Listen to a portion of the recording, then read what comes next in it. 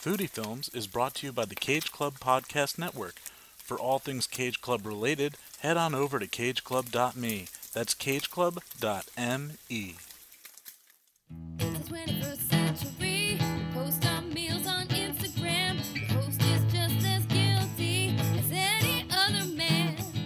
Sandwiches, pizza, sushi galore, barbecue beers, and so much more. A red for me, a white for fish. Either way, he'll clean the dish. But let's not forget why we are here. It's for the films that spotlight, snacks that we revere. It's all about the foodie films. It's all about the foodie films. It's all about the foodie films. Yeah, it's all about the foodie films. Not movie meals or cinema cuisine. No, Kyle likes alliteration, but the one that reigns supreme is foodie films. Foodie films. Yeah, foodie films.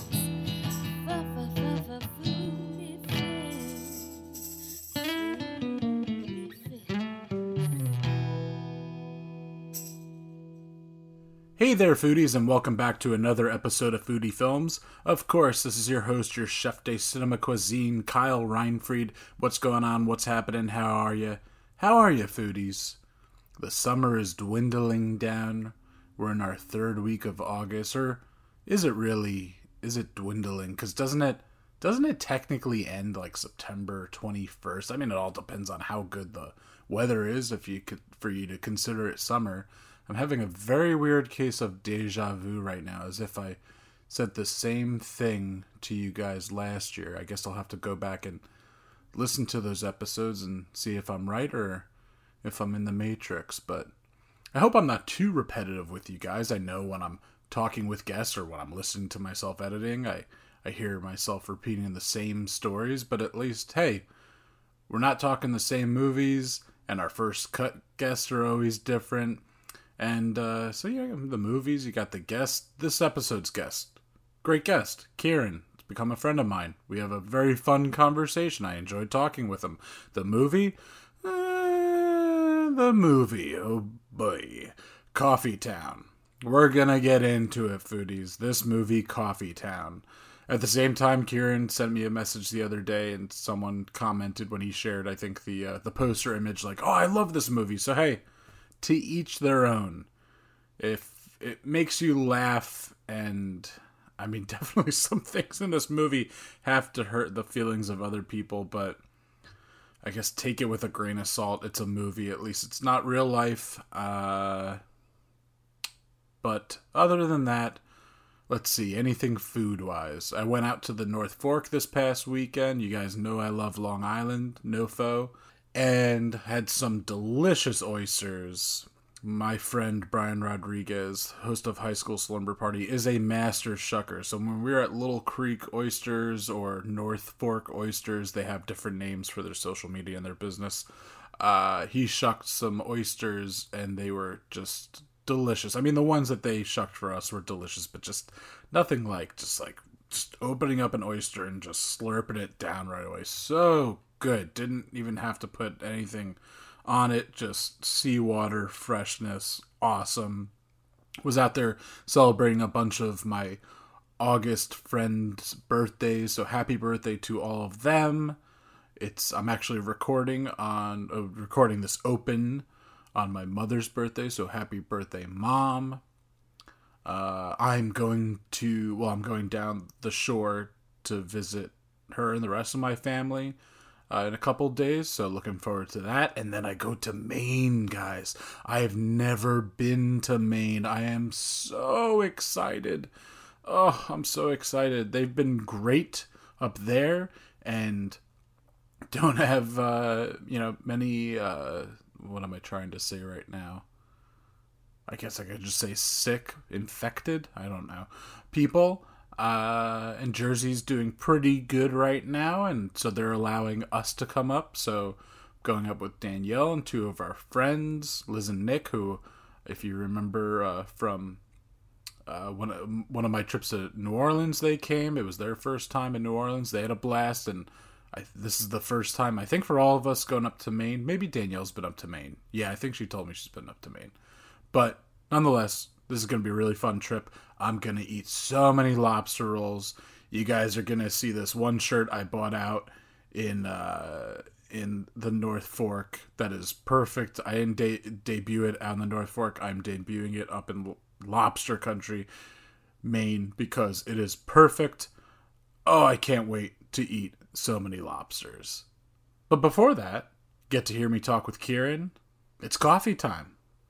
Kieran, thanks for coming on Foodie Films. Kyle, awesome to be here. I'm stoked. We met, not too long ago, but some of our first conversations were about food. Absolutely. And then you started your own Instagram account, Kieran's Cafes. Yep. So let's just talk about, before we get into this movie, let's just talk about what kind of food you like, what were you eating growing up, who was cooking, and then we'll definitely talk about coffee specifically, all that good stuff. Sure, yeah.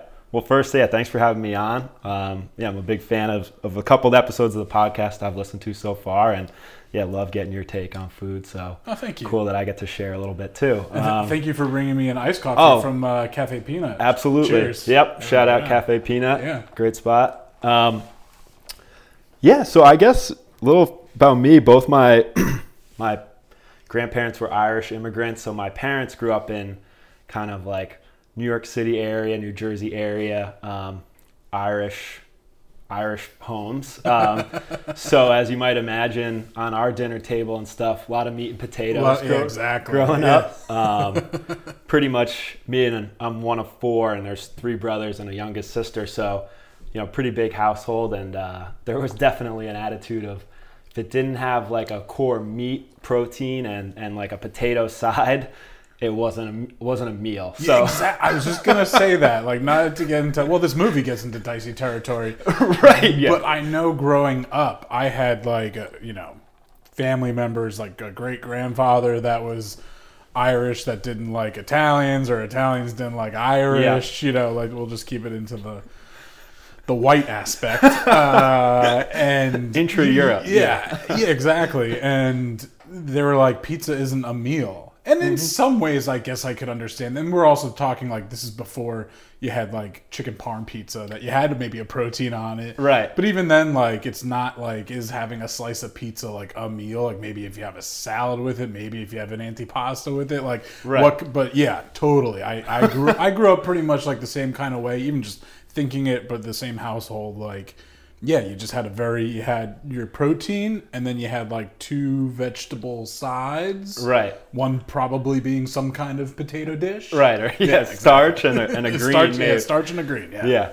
Which actually, looking back on like how I eat now, it's refreshing to have that, because, you do all the takeout, or even just cooking for one or two at home. It's a little different to have that like fully balanced, color palette at meal. But yeah, so it was pretty straightforward growing up. A lot of like your typical American. I think, we would also like dabble in like the pasta, or like a big staple was like chili with rice and stuff. So just like some real core staples growing up. What was like the most exotic thing you ate when you were young? When I say exotic, I've said it before, like, for a while, like, it was just like certain Italian dishes were like the, as far as flavor components. Absolutely. Before we started ordering maybe Chinese takeout and stuff like that. Right, yeah. I think as we got older, there was some experimenting with like trying to make like a curry type dish at home. So we definitely branched out, and then as I got older, I got a little bit more into like cooking for the family, and so did some more experiment stuff there. But yeah, it was kind of like your traditional meat and potatoes type of upbringing. And obviously northern New Jersey, Bergen County, is home of like some really great bagels that we would get, some great pizza options. So that was probably some of the highlights on weekends and stuff. When did you start getting into coffee? Like, for me, I really wasn't, because like I just always thought of coffee as we're drinking iced coffee as like, hot coffee. Right. And I didn't like hot beverages. Maybe like a hot chocolate on a really cold day. Mm-hmm. But even like in college, up until like, I don't know, probably around like until junior year was I just driving around with a friend one time, and he's like, "Oh, can we stop at Dunkin' Donuts? I just want to get an iced coffee." I'm like, "Oh, I'll grab one too." And I had one. I'm like, "Oh, all right, I can get down with this because I'm an ice fiend." Right. Like when the apartment we're in right now, when I was like looking at it, I opened up the fridge or the freezer, and I saw that it had an automatic ice maker. I'm like, "This is a is a selling point." Absolutely, There's like certain things like. Air conditioning and like washer dryer. I'm like, ice maker I need, and I absolutely I would be doing ice trays way too often. but yeah, like now, I mean, I do drink hot coffee, or like I also didn't drink wine for the longest time because I was like, also thinking like red wine. I'm like, I don't even want something at room temperature. I like cold drinks. Right. So that's kind of like, I mean, right around like college junior year of college is when I started dabbling in coffee. But for you, when was that? Yeah, no, I similarly, we didn't really drink it as kids growing up, but then I commuted to high school in the city, and so commuting like long trip each way, and then kind of like ended up kind of being a little bit sleep deprived. I definitely went through a phase in high school of just like crushing espresso drinks in the morning to try to wake up and like stay up on train rides and stuff to the city. Then like went through a lull in college where it just wasn't really necessary, or it was definitely something that you drank like for the caffeine aspect of it. See, I never felt the caffeine aspect of it. Really? Yeah, it just is never. I mean, maybe it does, and I just don't truly know it. I definitely have some moments that I'm like, oh, I need a coffee right now, but but it's not because then all of a sudden then I feel like a little pep in my step afterwards necessarily. Interesting, yeah. But it's just like I enjoy like the taste of like like black iced coffee. Yeah, that's my just from a flavor perspective. Primarily. Yeah. And then actually to correct myself, kind of the first coffee thing I think I ever had was probably a Frappuccino. Because I remember like there's this girl that I was into in high school, and she was like, "Oh, want to like meet at Starbucks?" Okay, and then like I'm not gonna drink it, and then she like got this Frappuccino, and it's like got the whipped cream and the fudge across it. Yeah. I'm like, oh, that doesn't look. It looks like a sundae, sure. Which it practically is. It pretty much is. It's exactly. A milkshake. Yeah, because I feel like I mean I'm 33, so like I feel like Frappuccinos and even the little glass bottles, like that was right around when I was getting into high school, maybe like middle school age. Yeah. But what about like after a big meal, like an espresso? Or now I'm all about it. Okay, yeah, for sure. I got my Sambuca whenever I go to BYOB. There you go. I bring this. Yeah, no, that's something my dad like taught me, and like like he's got friends that also then put like the Sambuca into the espresso cup, and he's like, no, because he's half Italian, so he takes his espresso and his like after dinner cordial like serious. Right, That's a big deal. So, absolutely. No, I'm all about it because I love to go back to like a complete meal, and that is part of it. I love even at a BYOB, maybe they're not bringing it to me. Well, they're bringing me the espresso, but I just love the pageantry of it all. Totally, yeah. And I think there is a point to like the caffeine aspect of that as well, because it's like otherwise food coma or to help just kind of keep you going a little bit. And then one other thing on that point is affogato is something that was introduced as like just a little scoop of vanilla ice cream, get the double espresso on there. It's like probably my favorite dessert. So it was like as I grew up, I realized I just love the coffee flavor, the sort of like caffeine aspect, and it seems like it's more and more part of like everyday life. You have to look at some of these older cultures, older countries, and just even from my heritage of Italy and Germany, and they do, for people that love to eat, and they are eating, like Germany is very similar to Ireland in the sense of meat and potatoes, and then Italy with a lot of carbs with pasta and everything like that. It's just like they have certain things to help you, whether is that espresso, double espresso afterwards, or in Germany they have the the Underberg, the little digestif that that you have that. Like I went to Oktoberfest, and like I mean I had one of those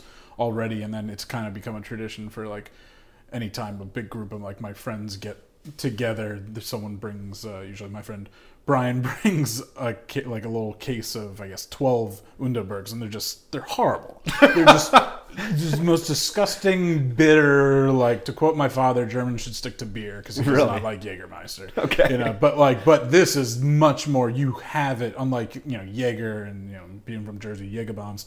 Like Underberg, you have purely to help you digest, Right? Because it breaks it because it's so. Just breaks it all down, because when you're at Oktoberfest and you're just eating so many sausages and spätzle and pretzels and everything like that, you need that to help break it down, and the beer too, because the beer is just so filling. Absolutely. So this just helps it break it down that much more. And then even in Oktoberfest, then they even have these like little blue, they look like aqua velva like bottles, but it's just got this white powder in it. And I thought when I was at Oktoberfest, everyone's just doing bumps. I saw my friend doing it. I know he doesn't like take like hard drugs or anything like that. And I'm like, yeah, what's going on? And he's like, no, it's like it was like a minty, like a menthol kind of like just little powder that just like. And it burns and it just wakes you. Oh wow! Okay, because that's how seriously they take eating. Yeah, exactly. It is like it's like to that kind of level for that use or whatever. Right. And it's because people are just drinking and eating so much at Oktoberfest. Absolutely. So yeah, I think from the Irish side, like looking back on it, especially my grandmother, my mom's mom in the Bronx, like. She was a big tea drinker, and I think to some extent my mom is a tea drinker, and I think that that's like a similar thing that was just their version of like the after meal coffees or like the morning or afternoon or after meal stuff. So in the Bronx, what neighborhood? I'm curious. What so Woodlawn. Yeah. So it's my grandfather still lives there, and it's such an interesting like special community. And especially for Irish immigrants, it's like they know Woodlawn and a few other parts of the city as like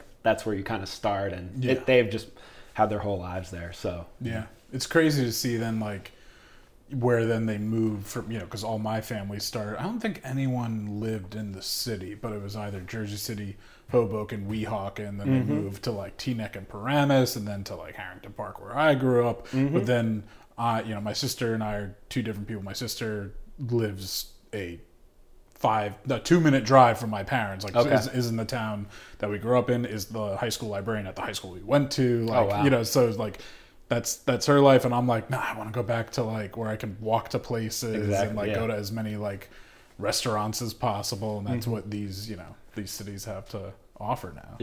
No, it is interesting. Like similarly, my parents and their siblings did the kind of like go out to the suburbs, and now you're starting to see like our generation decide, what do they want, the city life or and it's funny to talk about, like especially in New York City or like I'm sure the Hoboken, Jersey side too is like how much it's changed kind of like with each generation, especially since our grandparents were living here, then through our parents' time period, and now coming back to our time period. I feel like had that renaissance in between our parents' generation and our generation. I had a bunch of like family, and Danielle too, like her grandfather like said like, you're moving to Hoboken, like what's like in Hoboken? You know what Hoboken's like? Because he's thinking Hoboken from when he was younger and commuting. He would commute from the city to Rivervale and work there, and see like all the places in between. And Hoboken used to be a rough, not long ago, like a rough harbor town. Same thing with Jersey City. And there was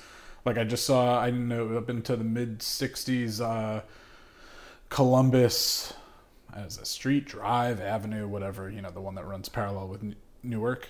Okay. Avenue. Of course. Yeah, that used to have elevated rail lines all along it, and then the last strip was taken down. I started following the Jersey City Public Library account because they post like cool little pictures. I'm like, oh man, like imagine if we had that still, and like that would be Jersey City's like High Line, you know? Like there's a certain thing, but that's even. Jersey City's in a weird spot because it did go through some rough times, but like also enough stuff was removed that I feel like it's still looking for its identity in some aspects. I mean, let's face the fact, we're right across the river from quite arguably the most important city and recognizable spot in the world where people dream of getting to New York City. Right. And we're over here, and I mean, Jersey's always the punchline. Right. Yeah. It's pretty much Jersey and Florida, the state where we send our people to die. And so it's just like Jersey City is still looking for that identity. I think there's a lot of great, I mean, I know we both frequent a lot of between restaurants, or just even, like I said, like one of our first conversations and with your brother was just like, what spot to go for this sandwich? You just recently had a Fiore's. Absolutely, That's yeah. Hoboken, but I mean, I feel like Hoboken is just pretty much a different neighborhood of Jersey City. It should just be Exactly. like the uptown. Like Hoboken should be the neighborhood of like northern Jersey City. Exactly. Yeah. But yeah, there Jersey City. Yeah. so it's just like there are a lot of great food spots, but we need, I feel like a couple more attractions. Like what was I just watching? Oh, I was watching. You ever see Brockmire with Hank Azaria? Oh yeah. Yeah. Of course. Yeah. I love it. I had Danielle just start watching it, and in like season 2, even the first season, they're in Morristown, PA, not New Jersey, but he's got the AAA. It's not even a AAA ball club. It's like whatever minor league or whatever. Yeah. And I'm like, oh man, I wish Jersey City used to have one. They were Right. the Giants. So I'm like, that would be like if we just had like something like that, Right. or like a real drawn music venue. Like we got White Eagle Hall, but like if we had like an NJ Pack, like Newark does, or something. Absolutely. I feel like there needs to be a bit more, if like even if Amazon moved here and there was just a bit more like we're making something here, or like there's a bigger business. I don't know. No, I 100% agree. I think it's like a combination of, like you're saying, cultural venues to have its own identity and kind of draw outside of the New York City. Like I think Brooklyn has that. It can be like a self-sustaining, and it's much bigger than Jersey City, but just sort of Jersey City trying to increase its own, like you could just stay in Jersey City and have kind of fulfilling mix of like live, work, play, everything kind of all contained here, and that would help, I think, build up its own like identity and kind of differentiated, reputation other than just a bedroom community. Like like you said, like Brooklyn has, most of the boroughs have, even Staten Island has the Staten Island Yankees like playing there and stuff like that, and they've got some like good, like aspects. Like they have I forget what music venue I've been there before, something. I forget. But but we just need a little something else. But as far as like the food scene, and then even there's enough that you started your own Instagram page, right? Yeah, that you're covering a lot of coffee spots. Let's talk about that for a little bit. So I mean, we heard when you started getting into coffee, but what made you go like, I kind of want to start doing a little like review, account? Yeah, so I definitely got into coffee a lot, I would say, over the last like 5-6 years, just kind of living in both the city and in Jersey City. I just found there was an incredible amount of variety of coffee shops and cafes. And the interesting thing was, like, there's obviously the Starbucks. There's a lot of places that are kind of your traditional French almost cafe. But then I think more and more there's maybe it's just me, or maybe it's just broad population has kind of taken on more and more coffee drinking. So I think there's incredible variety of types of coffee shops. Yeah, well, it's just like everything else in the food and drink world. There is a renaissance going on. I mean, I've talked about it with craft beer. I mean, I've talked coffee because I've had Evan Santiago of Hybrid Coffee on for a First Cut episode. And so it's just like, you got it in beer. You definitely have it in food. Mm-hmm. You just have a larger amount of people, and because of social media, you have more people, just sharing their opinions or learning about places that they might not have known about before. Yeah, absolutely. And I think so. It's like, for that purpose, it was amazing to me to see the variety, and then just to talk about it with people that live in these communities, because I found that coffee shops, especially the more independent ones where people actually spend a lot of time, maybe they're freelance working, or they're just hanging out reading, or they're meeting people for whatever, networking, dates, etc. So I just found them to be like really interesting kind of community hubs. And then given that they're so different, just to kind of talk about, like, compare and contrast what some offer, what some do well, and what maybe you wish this one had that you saw somewhere else. So I guess just doing it in Jersey City and talking to enough people about it, it was kind of a joke that it was like, oh, you should you should like review that, or I came up with the name of the page, and then after a while I was like, oh, you know, I've got some free time during like the pandemic and the last little while, so it was like, let's actually just kind of film some of these reviews and you know, kind of see what happens, and mostly just tell my friends about it and kind of get a kick out of it and bust my chops about it. But yeah, it's been fun. Yeah, it's fun. It's fun. I definitely have to do. You would think as a videographer, like, but you know, by trade, that I would do more video stuff for the podcast, which I should, and I do want to start going like and find, just like, you know, like how I have a guest on here, just like find somebody like, you know, and do that. I would go to, let's say, since I had Evan on, I would go and do a video at Hybrid. Yeah. And I would bring someone with me, or just go and, you know, to a sandwich place and review a sandwich. You know, it's a little tougher when it's a sit down meal. Right. And then also half the time, I mean, you know, like if I'm going out to dinner and I'm going with Danielle or I'm going with friends, and even though I feel guilty already taking pictures and stuff like that. Hey, we just even grabbed oysters together, you know, last week for National Oyster Day, and I was like, oh, you're seeing like, you know, the like I'm just, you know, holding up an oyster, I'm taking a picture of myself, and it came out good though. Good content. But it's just like normally, like if I wasn't, you know, if I didn't have a podcast on it, or just if I was just your average person using social media, I would take a picture and be like, oh, really enjoy these oysters. But it's like, you know, if I'm trying to cultivate an audience and I'm trying to just do like a little bit more, like you got to do that kind of stuff. But when you're going out to eat with people, you feel bad. But it's just like, you know, so for coffee, for lunch and that kind of stuff, right? You know, maybe grabbing a burger somewhere, that's not as bad as like when you're sitting down to like a big nice meal. And, right. You know, that you'd have to like, I want to do on my own time. Absolutely. And go before it's a crazy dinner rush, so I'm also not bothering if I wanted to have like a quick little minute talk with the owner or the head chef or something like that. Right, yeah. I think there's an interesting thing where, and this is based on, there's a certain internet, you know, whatever, blogger website that they do pizza reviews. We don't need to promote it necessarily, but the Barstool guy basically. So that's obviously pretty derivative of what he does, but I think there is some degree of like, you know, if you're, especially coffee shops, like there's such a range and there's like a lot of, you know, delis and bagel shops. I also think it's kind of cool to just see like, oh, how does their coffee stack up to like this like fancy, you know, pretty like intense coffee place around the corner. But, you know, you do want to be a little bit objective and just call it like it is, and so you kind of have to give maybe some hard reviews just like you give the good ones, and that helps. So I don't know that all those people would want you like filming in their establishment and kind of ripping it or anything like that. So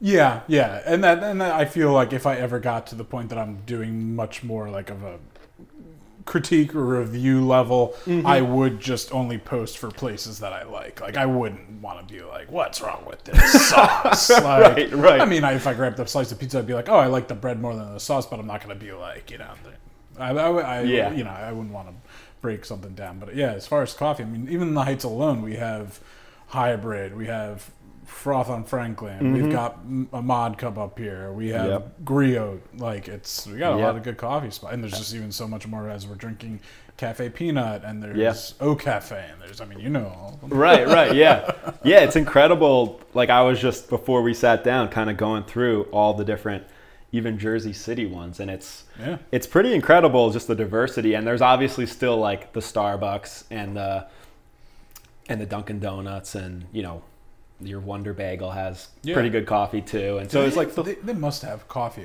at the Krispy Kreme, right? You know, I've actually not been in that Krispy Kreme. Oh, the really? Donut Factory. Yeah, I've been meaning to go, but I just haven't actually.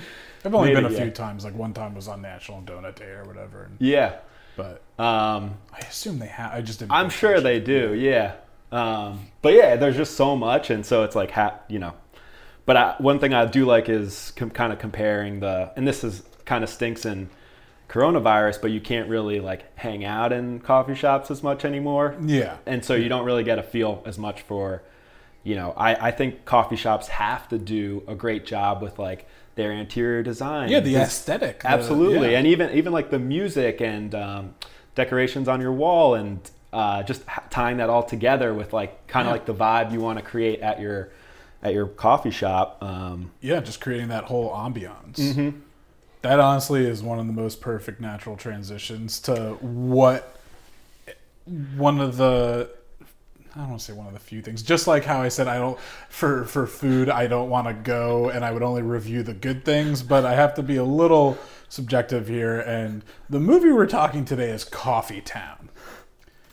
So you're into coffee. There are a few movies that involve coffee, and I was just like, all right, let me have Kieran on to talk Coffee Town. And then I watched it, and so I had never seen it before. I'm assuming. Okay. No, I had not seen it before. Yeah. Ooh.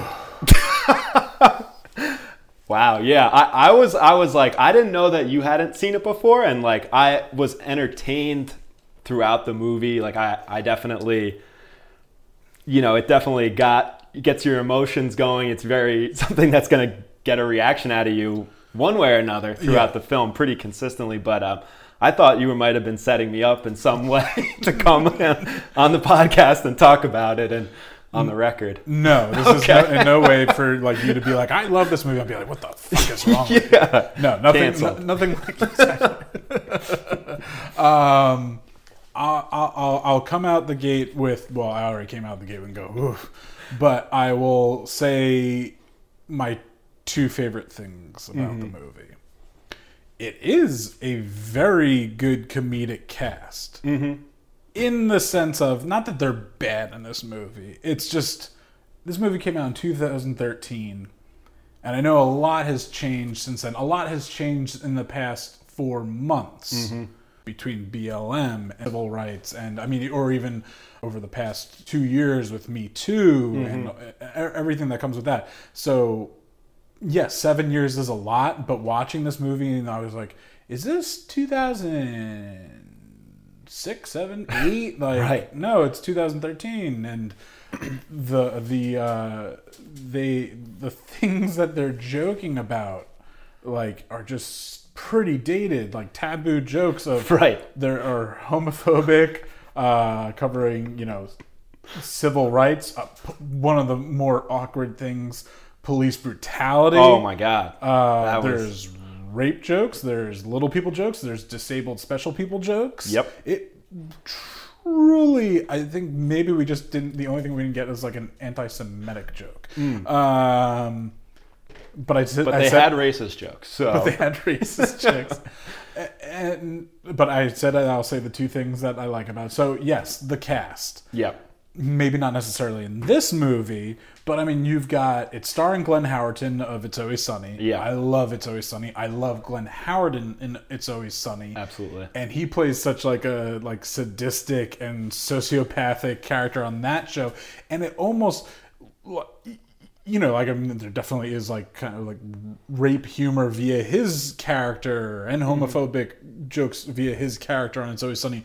But I always said It's Always Sunny to me was almost like a real life, like it got to like South Park and then even to like Looney Tunes territory that is just so over the top. Right. It's just so crazy, it's more acceptable.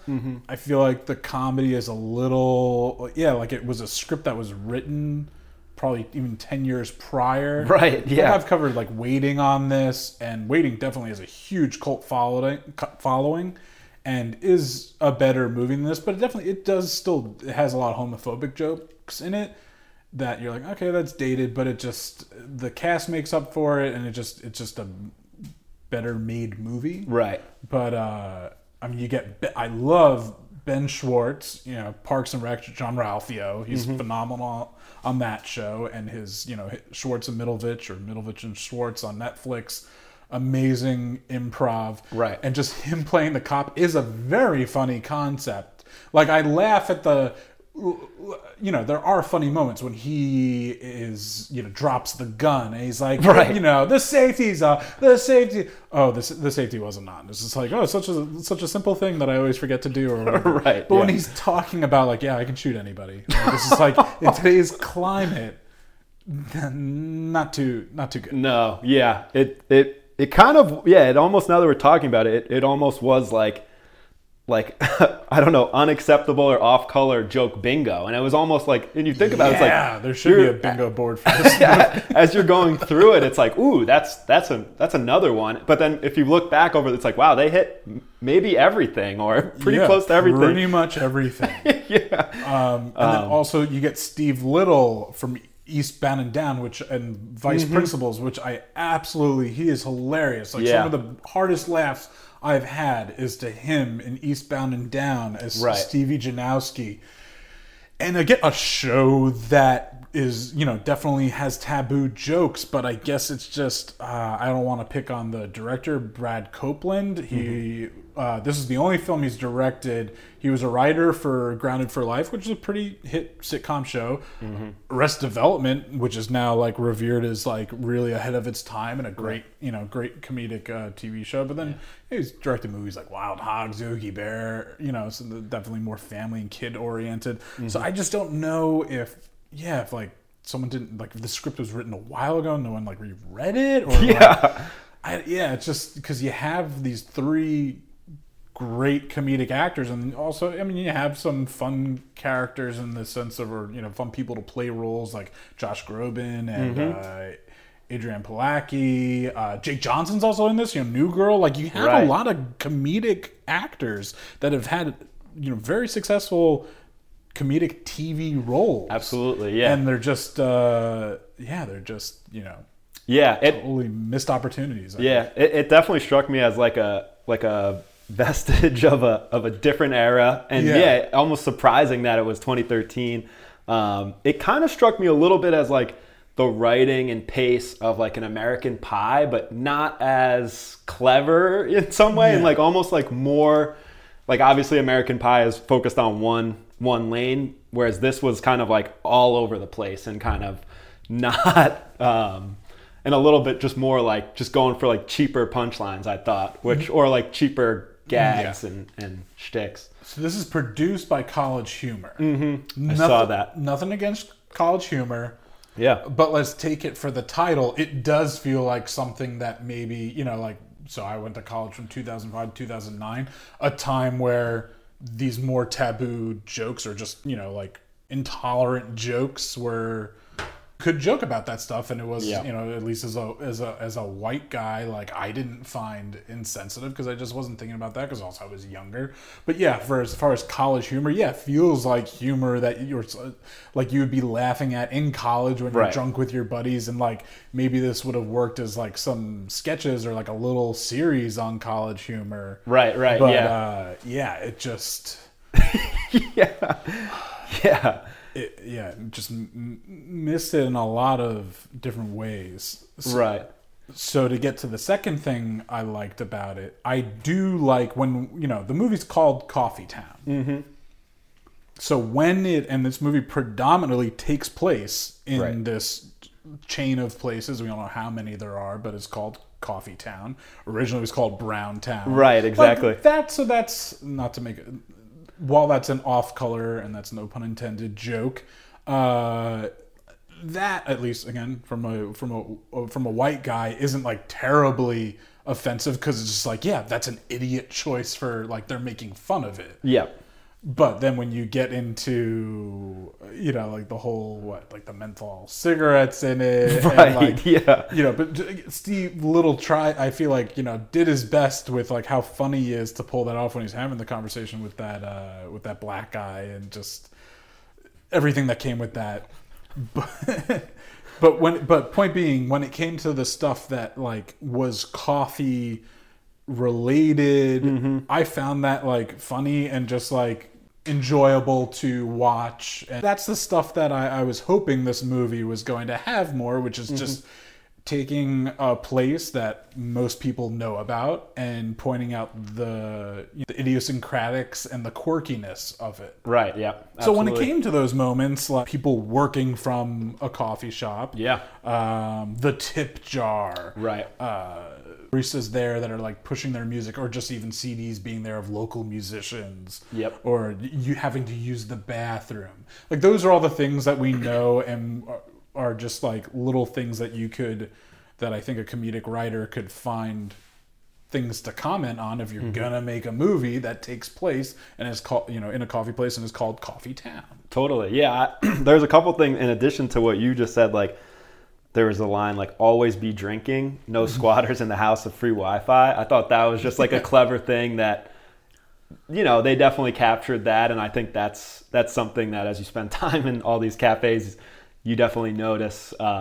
There's that dynamic that the coffee shop is trying to hold the line between their regulars, but also wanting to be accommodating of everyone and not just the people that got there at, you know, 8 a.m. and have posted up for their day's work. So, and then the other, and then there's little things like just trying to get the preferred real estate near the outlets and little things like not that. being on the couch so your laptop's not on your Yeah, exactly. The laptop burn. Yeah, laptop like that is, you know, so was this ever going to be a masterpiece of comedic cinema? I don't know. Right. Is just the idea of like, let's make a movie that takes place in a coffee shop and like, you know, and trying to like, am I right in saying that, or am I even saying, is there enough that happens with stuff in a coffee shop to make a story about that stuff to make it funny? Like, I don't know. Like a film that comes to mind is Zack and Miri Make a Porno. Again, not a comedic masterpiece by any means, but that movie, while it takes place in there, and then the eventual porno they make like is about like working in a coffee shop. That's not what the movie is about, but it takes fun elements. When you get Seth Rogen working there, there is, you know, and Craig Robinson. I mean, you got obviously two great comedic actors there, but you have great comedic actors here too. So, but the movie isn't just about that. Right, exactly. I mean, this movie, it's about Glenn Howerton plays Will, and Will doesn't want to work from home. He tried it. It doesn't work well. Yeah. We realize like his big opening moment. We think that like, you know, it's just because like his roommate is, you know, going to be bothering him while he works at home, but his also roommate has died since the end of AIDS, which is just like, I feel like if you want to, so even they joke about AIDS, I guess in a sense. So there you go. And then there's a later AIDS joke. There's a later AIDS joke, so they add that to the list. So yeah, it's just like, it's like, reminds me of like, this is like Cards Against Humanity movie. Right, exactly. I'm surprised there's not a movie called Cards Against Humanity. Someone's listening to this right now. Or I'm flattering myself. Some executive is listening to this and goes, oh, we gotta make that movie. But yeah, like the level of jokes. So like, yeah, Will can't work from home, and he kind of eventually explains to Becca that he feels like the world will just forget about him if he's not surrounding himself by people. Okay, like there's a little bit of like heart to this, or it's kind of weird because they also slightly talk about gentrification, but it's not. It's gentrification for, I guess, white people, and I'm assuming that's California. Like, you know, worried about that this cafe is going to turn into this they're going to do this bistro for this chain. Right. So so that's the whole thing. So Will doesn't want to lose his place to work. And because it's going to become this new kind of slash bistro place that can serve alcoholic beverages, and it's going to be too crowded to work there. But also at the same time, if he's working there during the day, he shouldn't really be worried about too many people. Exactly. Like, you know, coming in a happy hour. Yeah, exactly. I don't know. So that's the plot there is like a little weak too, but a lot of great comedies have some pretty weak plots. So totally. It's like, so that's what I'm saying. Like, I'm trying to like give this movie a chance, and it's just, I don't know, and that's why I'm not a writer, a comedian, a director, because I don't have the answer for this. But I think between like definitely just having those comedic actors alone, I feel like something could have been pulled off. If you went like, okay, guys, it's about working from a coffee shop, and you know, hilarity ensues, and you give the list of the disgruntled employee played by Josh Groban. You have a singer that can't sing in the movie, so there's like a little bit of like a funny aspect to that too. Then you have so you have Steve Little playing Chad, who works nearby, and that's what Will also likes, that your friends get to visit you at work. And he like I think the whole like he's leaving and he's using the smoking break, like that's a funny aspect. Absolutely. The menthol, menthol cigarettes. Yeah. Newport's jokes aside. Newport jokes aside. Right. Again, the idea of Ben Schwartz playing a cop, and like they're definitely the worst cop. Yeah, the worst cop. And it would be one thing if he was just a little manipulative, but just even the fact that when he's out of plain clothes, then it's also he's like degrading women at bars and saying, just like ordering Diet Coke from them, is that stool strong enough to support you, to one of like to a gorgeous woman. I've seen those jokes in movies before, of course, yeah. But there's just something about this one that just like wasn't really pulling it off, right? And just the consistency is like, in hindsight, it's so incredible that it was never ending cringeworthy jokes, like from the lens of today looking back. So it's almost like, in some ways, is like, I would almost recommend it to people with like, you almost can't believe until you watch it how many and how consistently they're just going to be hitting you with like offensive and inappropriate jokes after one another. There's almost a level that I tried to wrap my mind around, that I'm like, is this trying to be some kind of satirical? Like, if this movie came out in 2019 or 2020, like right before, like they made it and they just released it on video on demand, I would almost think closer to that they are just trying to make, but that, I mean, it still I wouldn't consider it successful. Right. But I think they're just talking about so many things that we find, just insensitive now, and rightfully so. You could have someone could be listening to this and be like, oh, everyone's just too sensitive about things these days. But that's just it's not that stuff can't even be necessarily made fun of, but it's just not, it wasn't smart about it. No, it wasn't. Yeah, it was just really like the low hanging fruit, and again, this like kind of like Cards Against Humanity humor of just like kind of shock value to it. I can't. It almost, like, thinking about it would be like if a Jordan Peele was like, here's everything that's wrong with like 30-year-old white guys.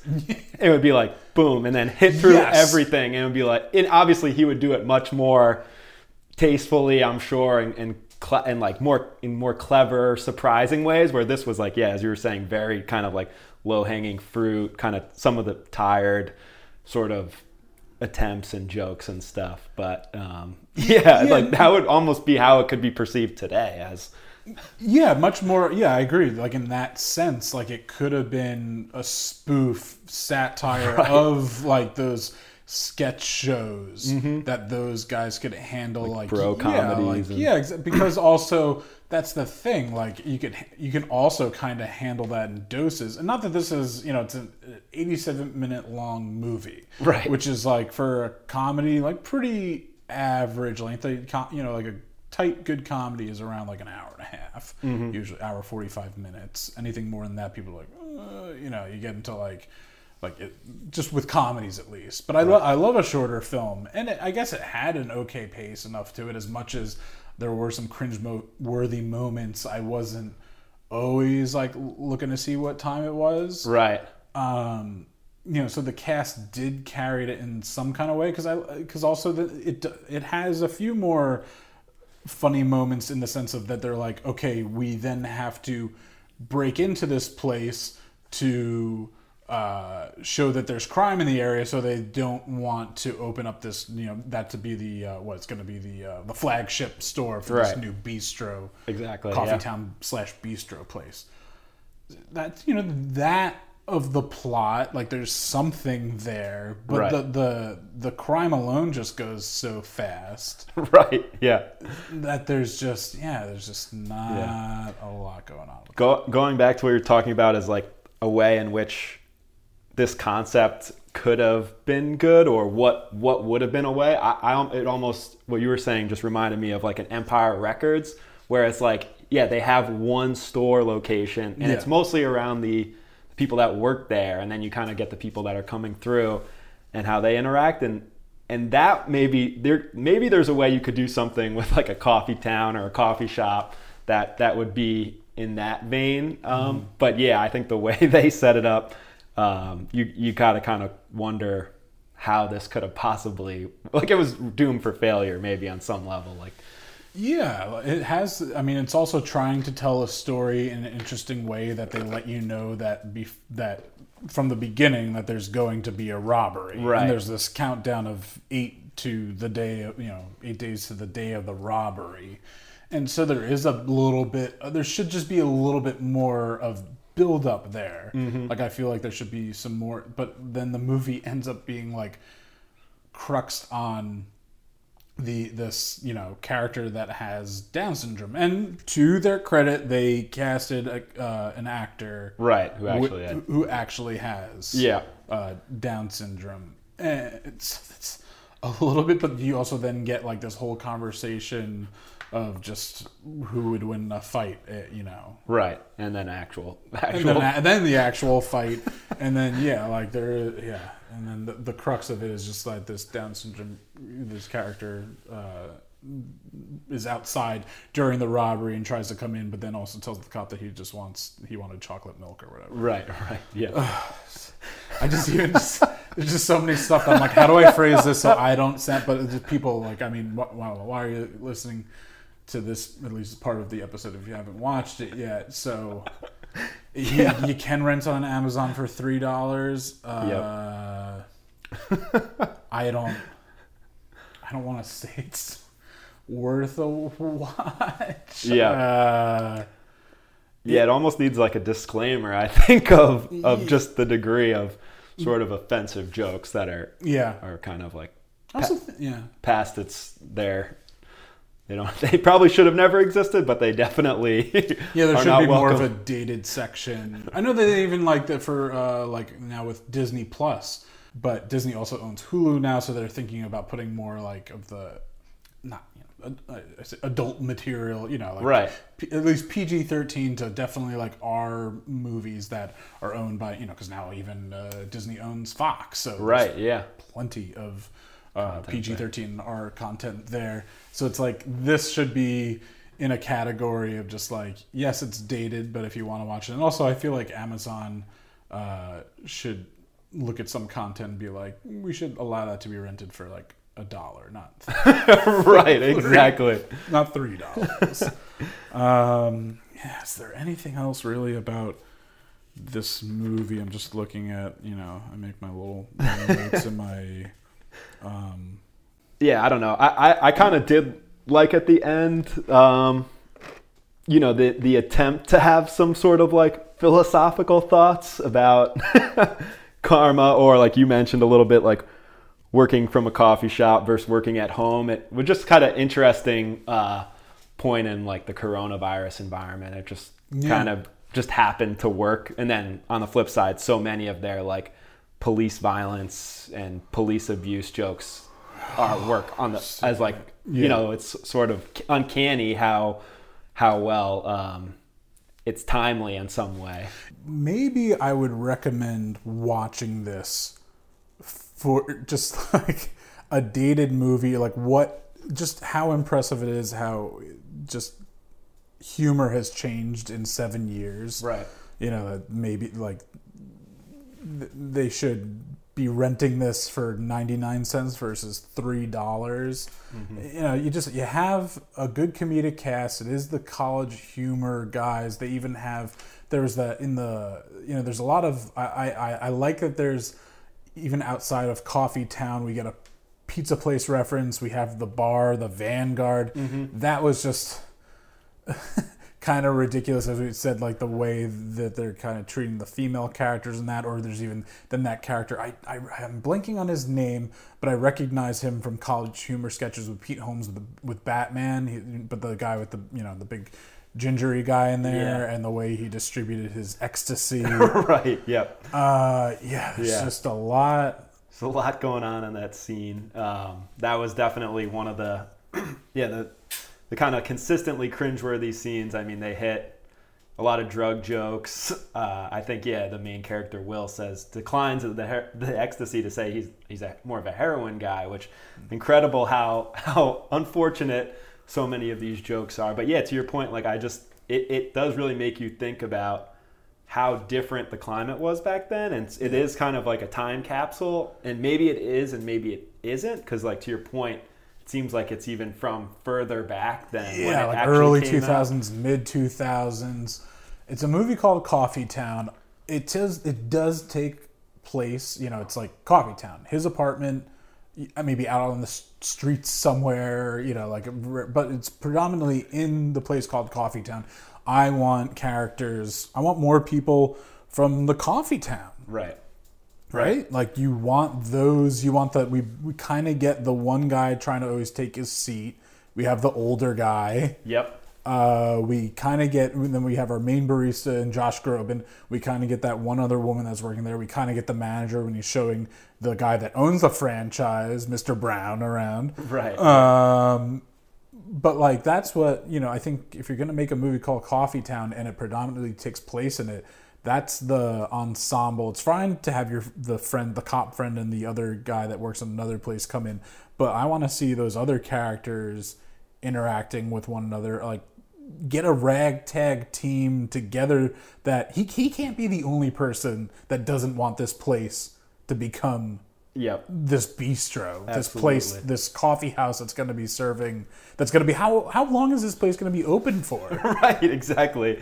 Yeah, I mean, even when it does briefly change over, they make it seem as if somehow his whole schedule's disrupted and people are coming in for drinks like at all hours of the day, but it just I think that's another essentially plot hole that just doesn't really add up there entirely. Just one last thing of like a little thing, because I want to see, because there are some things that I liked about it, but it falls under the coffee house cafe realm of things you experience, and thinking of the lines is when the people from work that have the big order, because that's always little funny moments like that you could have even extrapolated on some kind of sense. Exactly. It could have been his friend from his office taking the order, and I don't know, something could have happened from there. Or maybe this was never going to be a good, even good, not masterpiece, but a good comedy. Who knows? But right.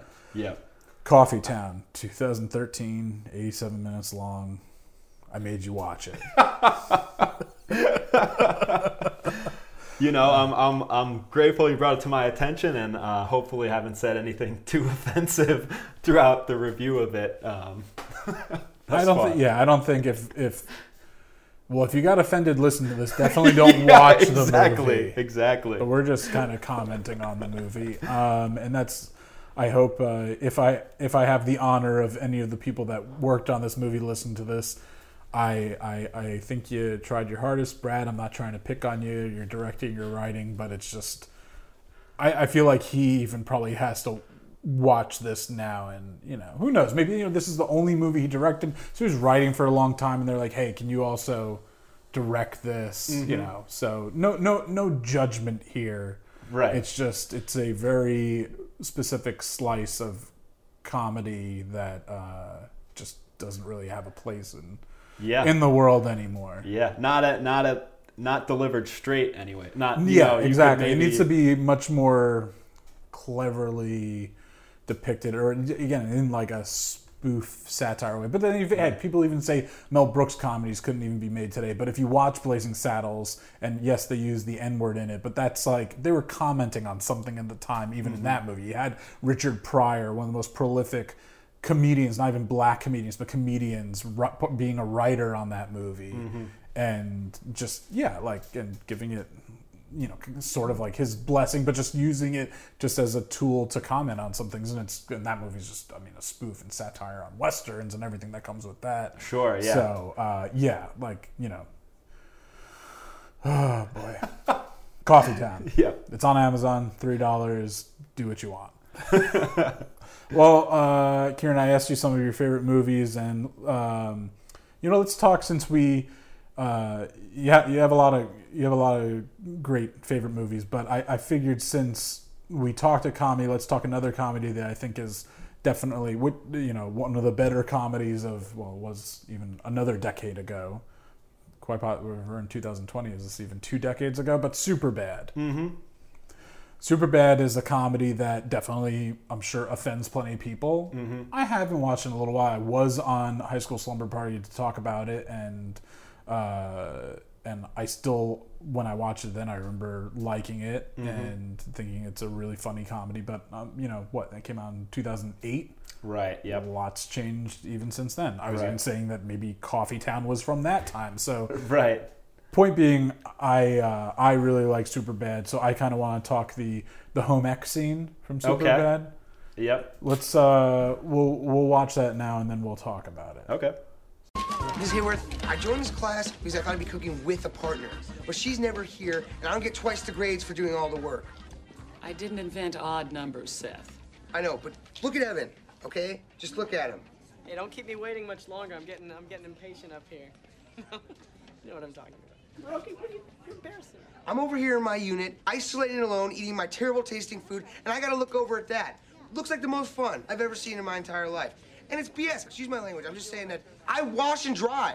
I'm like a single mother. Look, we all know home ec is a joke, no offense. It's just like everyone takes his class to get an A. It's bullshit, and I'm sorry. And I'm not putting down your profession, but it's just the way I feel. I don't want to sit here all by myself cooking this shitty food, no offense, and I just think that I don't ever need to cook tiramisu.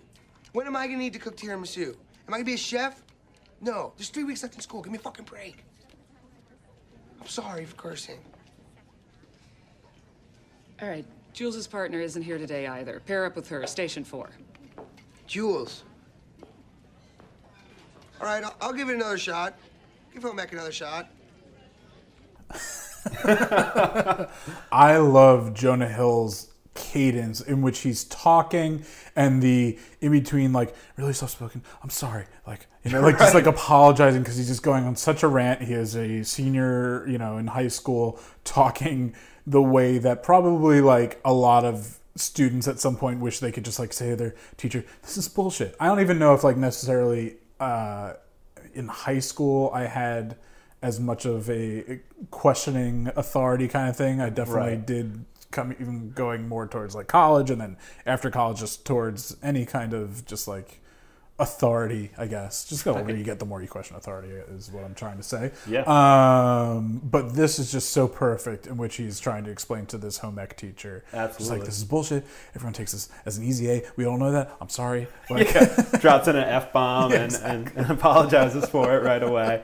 Yeah, just the combination of like how exasperated he is, and just he's also kind of sly, trying to get out of this annoying thing. But I also get a kick out of like Michael Cera playing kind of the playing dumb a little bit, and just kind of how he plays that character is like pretty perfectly. Mild mannered and just making the best. Like, he's definitely, his character is like make lemonade out of lemons. Right. And he's with that I think Moroki character, and he's like later on in that scene, I know Moroki has like flower whiskers on, and he does like a little like wave at Seth, and they're just like Seth says, they're just like, they're having a fucking blast. I'm over here, I feel like a housewife or whatever, like washing and drying all this stuff. Like, I'm alone. The teacher just saying, well, you just heard the scene. I'm just not going to keep quoting the scene, but there's then to help them the plot along, he ends up getting to work with Emma Stone before she was Emma Stone. That was like her first movie. Yeah. And they get to make some tiramisu together. Have you ever made a tiramisu? I can't say that I have. Yeah. I haven't either. I can't imagine I'd necessarily be good at it. Did you take a home ec?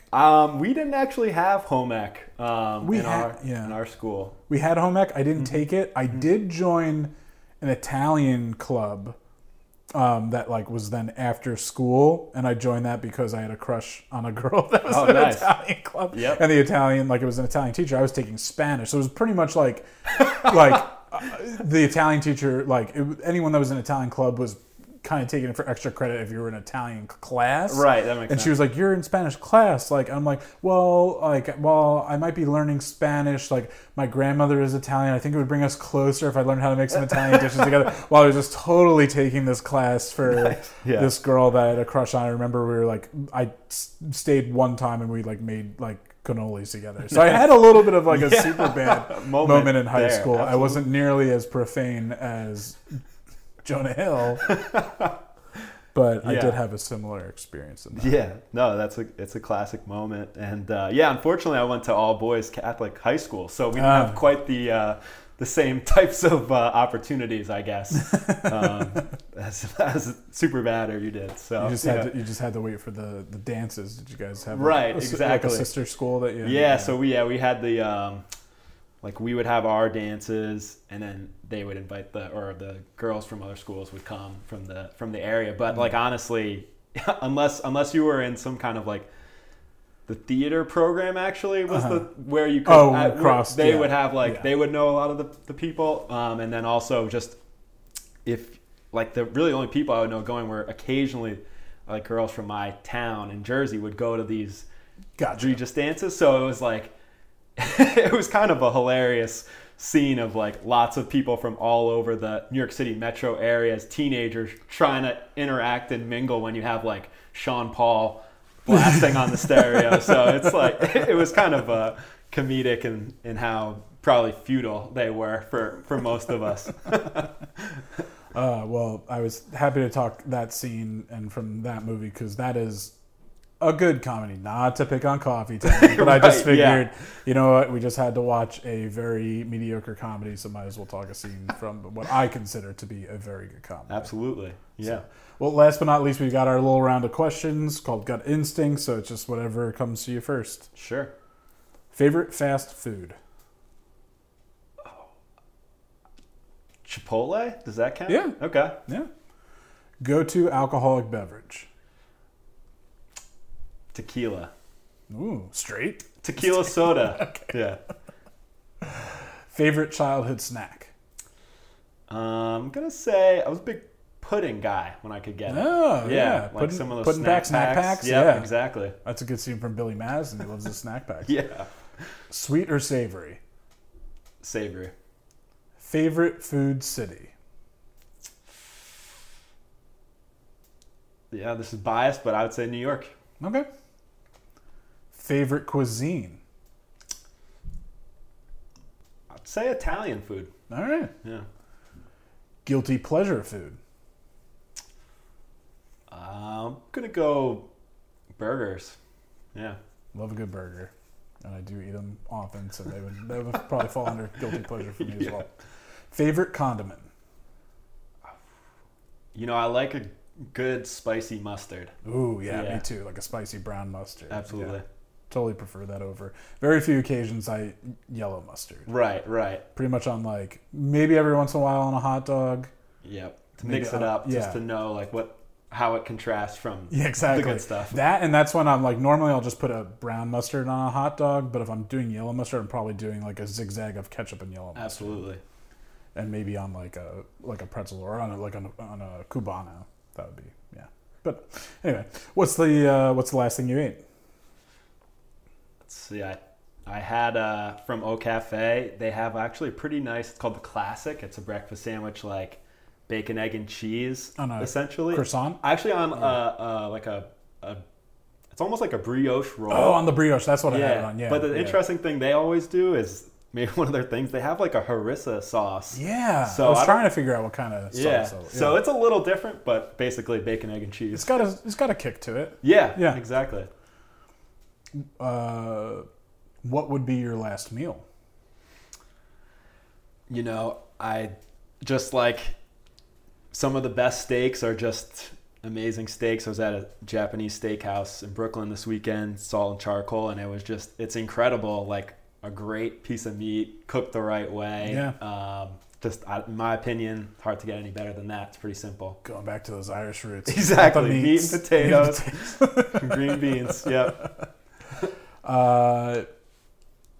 Dine in, like cooking at home, or dine out?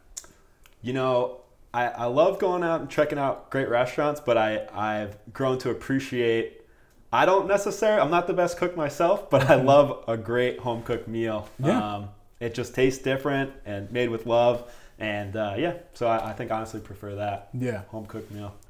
What would be your spirit food? What food best embodies you, your personality?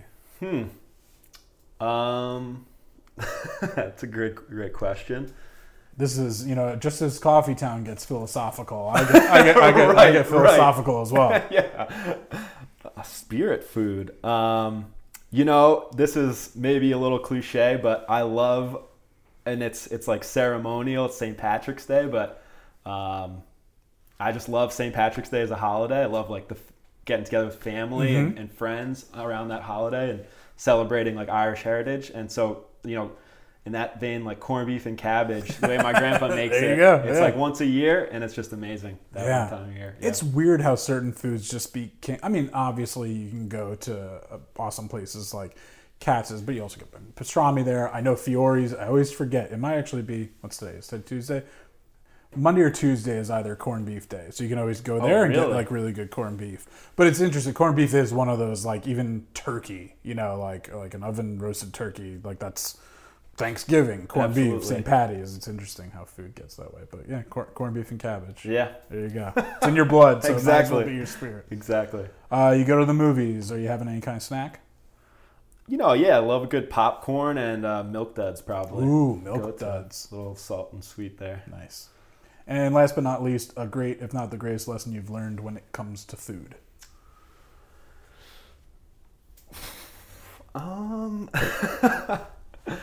I think growing up, and this is sort of something I've learned over the years, just growing up, it was always like a race to eat as much as we possibly could. It was almost like the scarcity factor we felt, which probably wasn't even true. But I think as I've grown older, it's like I don't need to always eat myself into like a food coma after dinners and lunches and stuff. And so I think that's been a good life lesson that I picked up over the That's over a the good years. one. Yeah, no, I eat like I can have some bad eating habits, and it's not. I always try to say it's not necessarily. It's not the quality of food, but it's the quantity, and then also like that I won't. You know, if I don't eat right in the morning, which I usually don't, because I don't like. You know, I have a quick routine, and then I don't eat, and then I get to work or what have you, and then then I'm really hungry, or I cook something for myself, or I go to a place I'm spending money on, and then I just eat it way too quick, or Right. eat too much of it, or finish someone else's plate if they're not finishing their food. Totally, yeah. But Yeah. Kieran, thank you so much for coming on. Yeah, Kyle, awesome to be on. Please, right now, remind the foodies out there where they can find you. Yeah, I mean, at Kieran's Cafes, it's KIERANSKAFE. Yeah, on cafe, Instagram. Cafe with a K. Yep, Cafe with the K. And last but not least, we have a little catchphrase to end every episode. It's "There's more to cut." So if you don't mind telling the foodies out there that there's more to cut. All right, foodies, there's more to cut. Awesome. Thanks. Yummy, yummy, yummy, I got love in my tummy and I feel like I'm loving you. Love you such a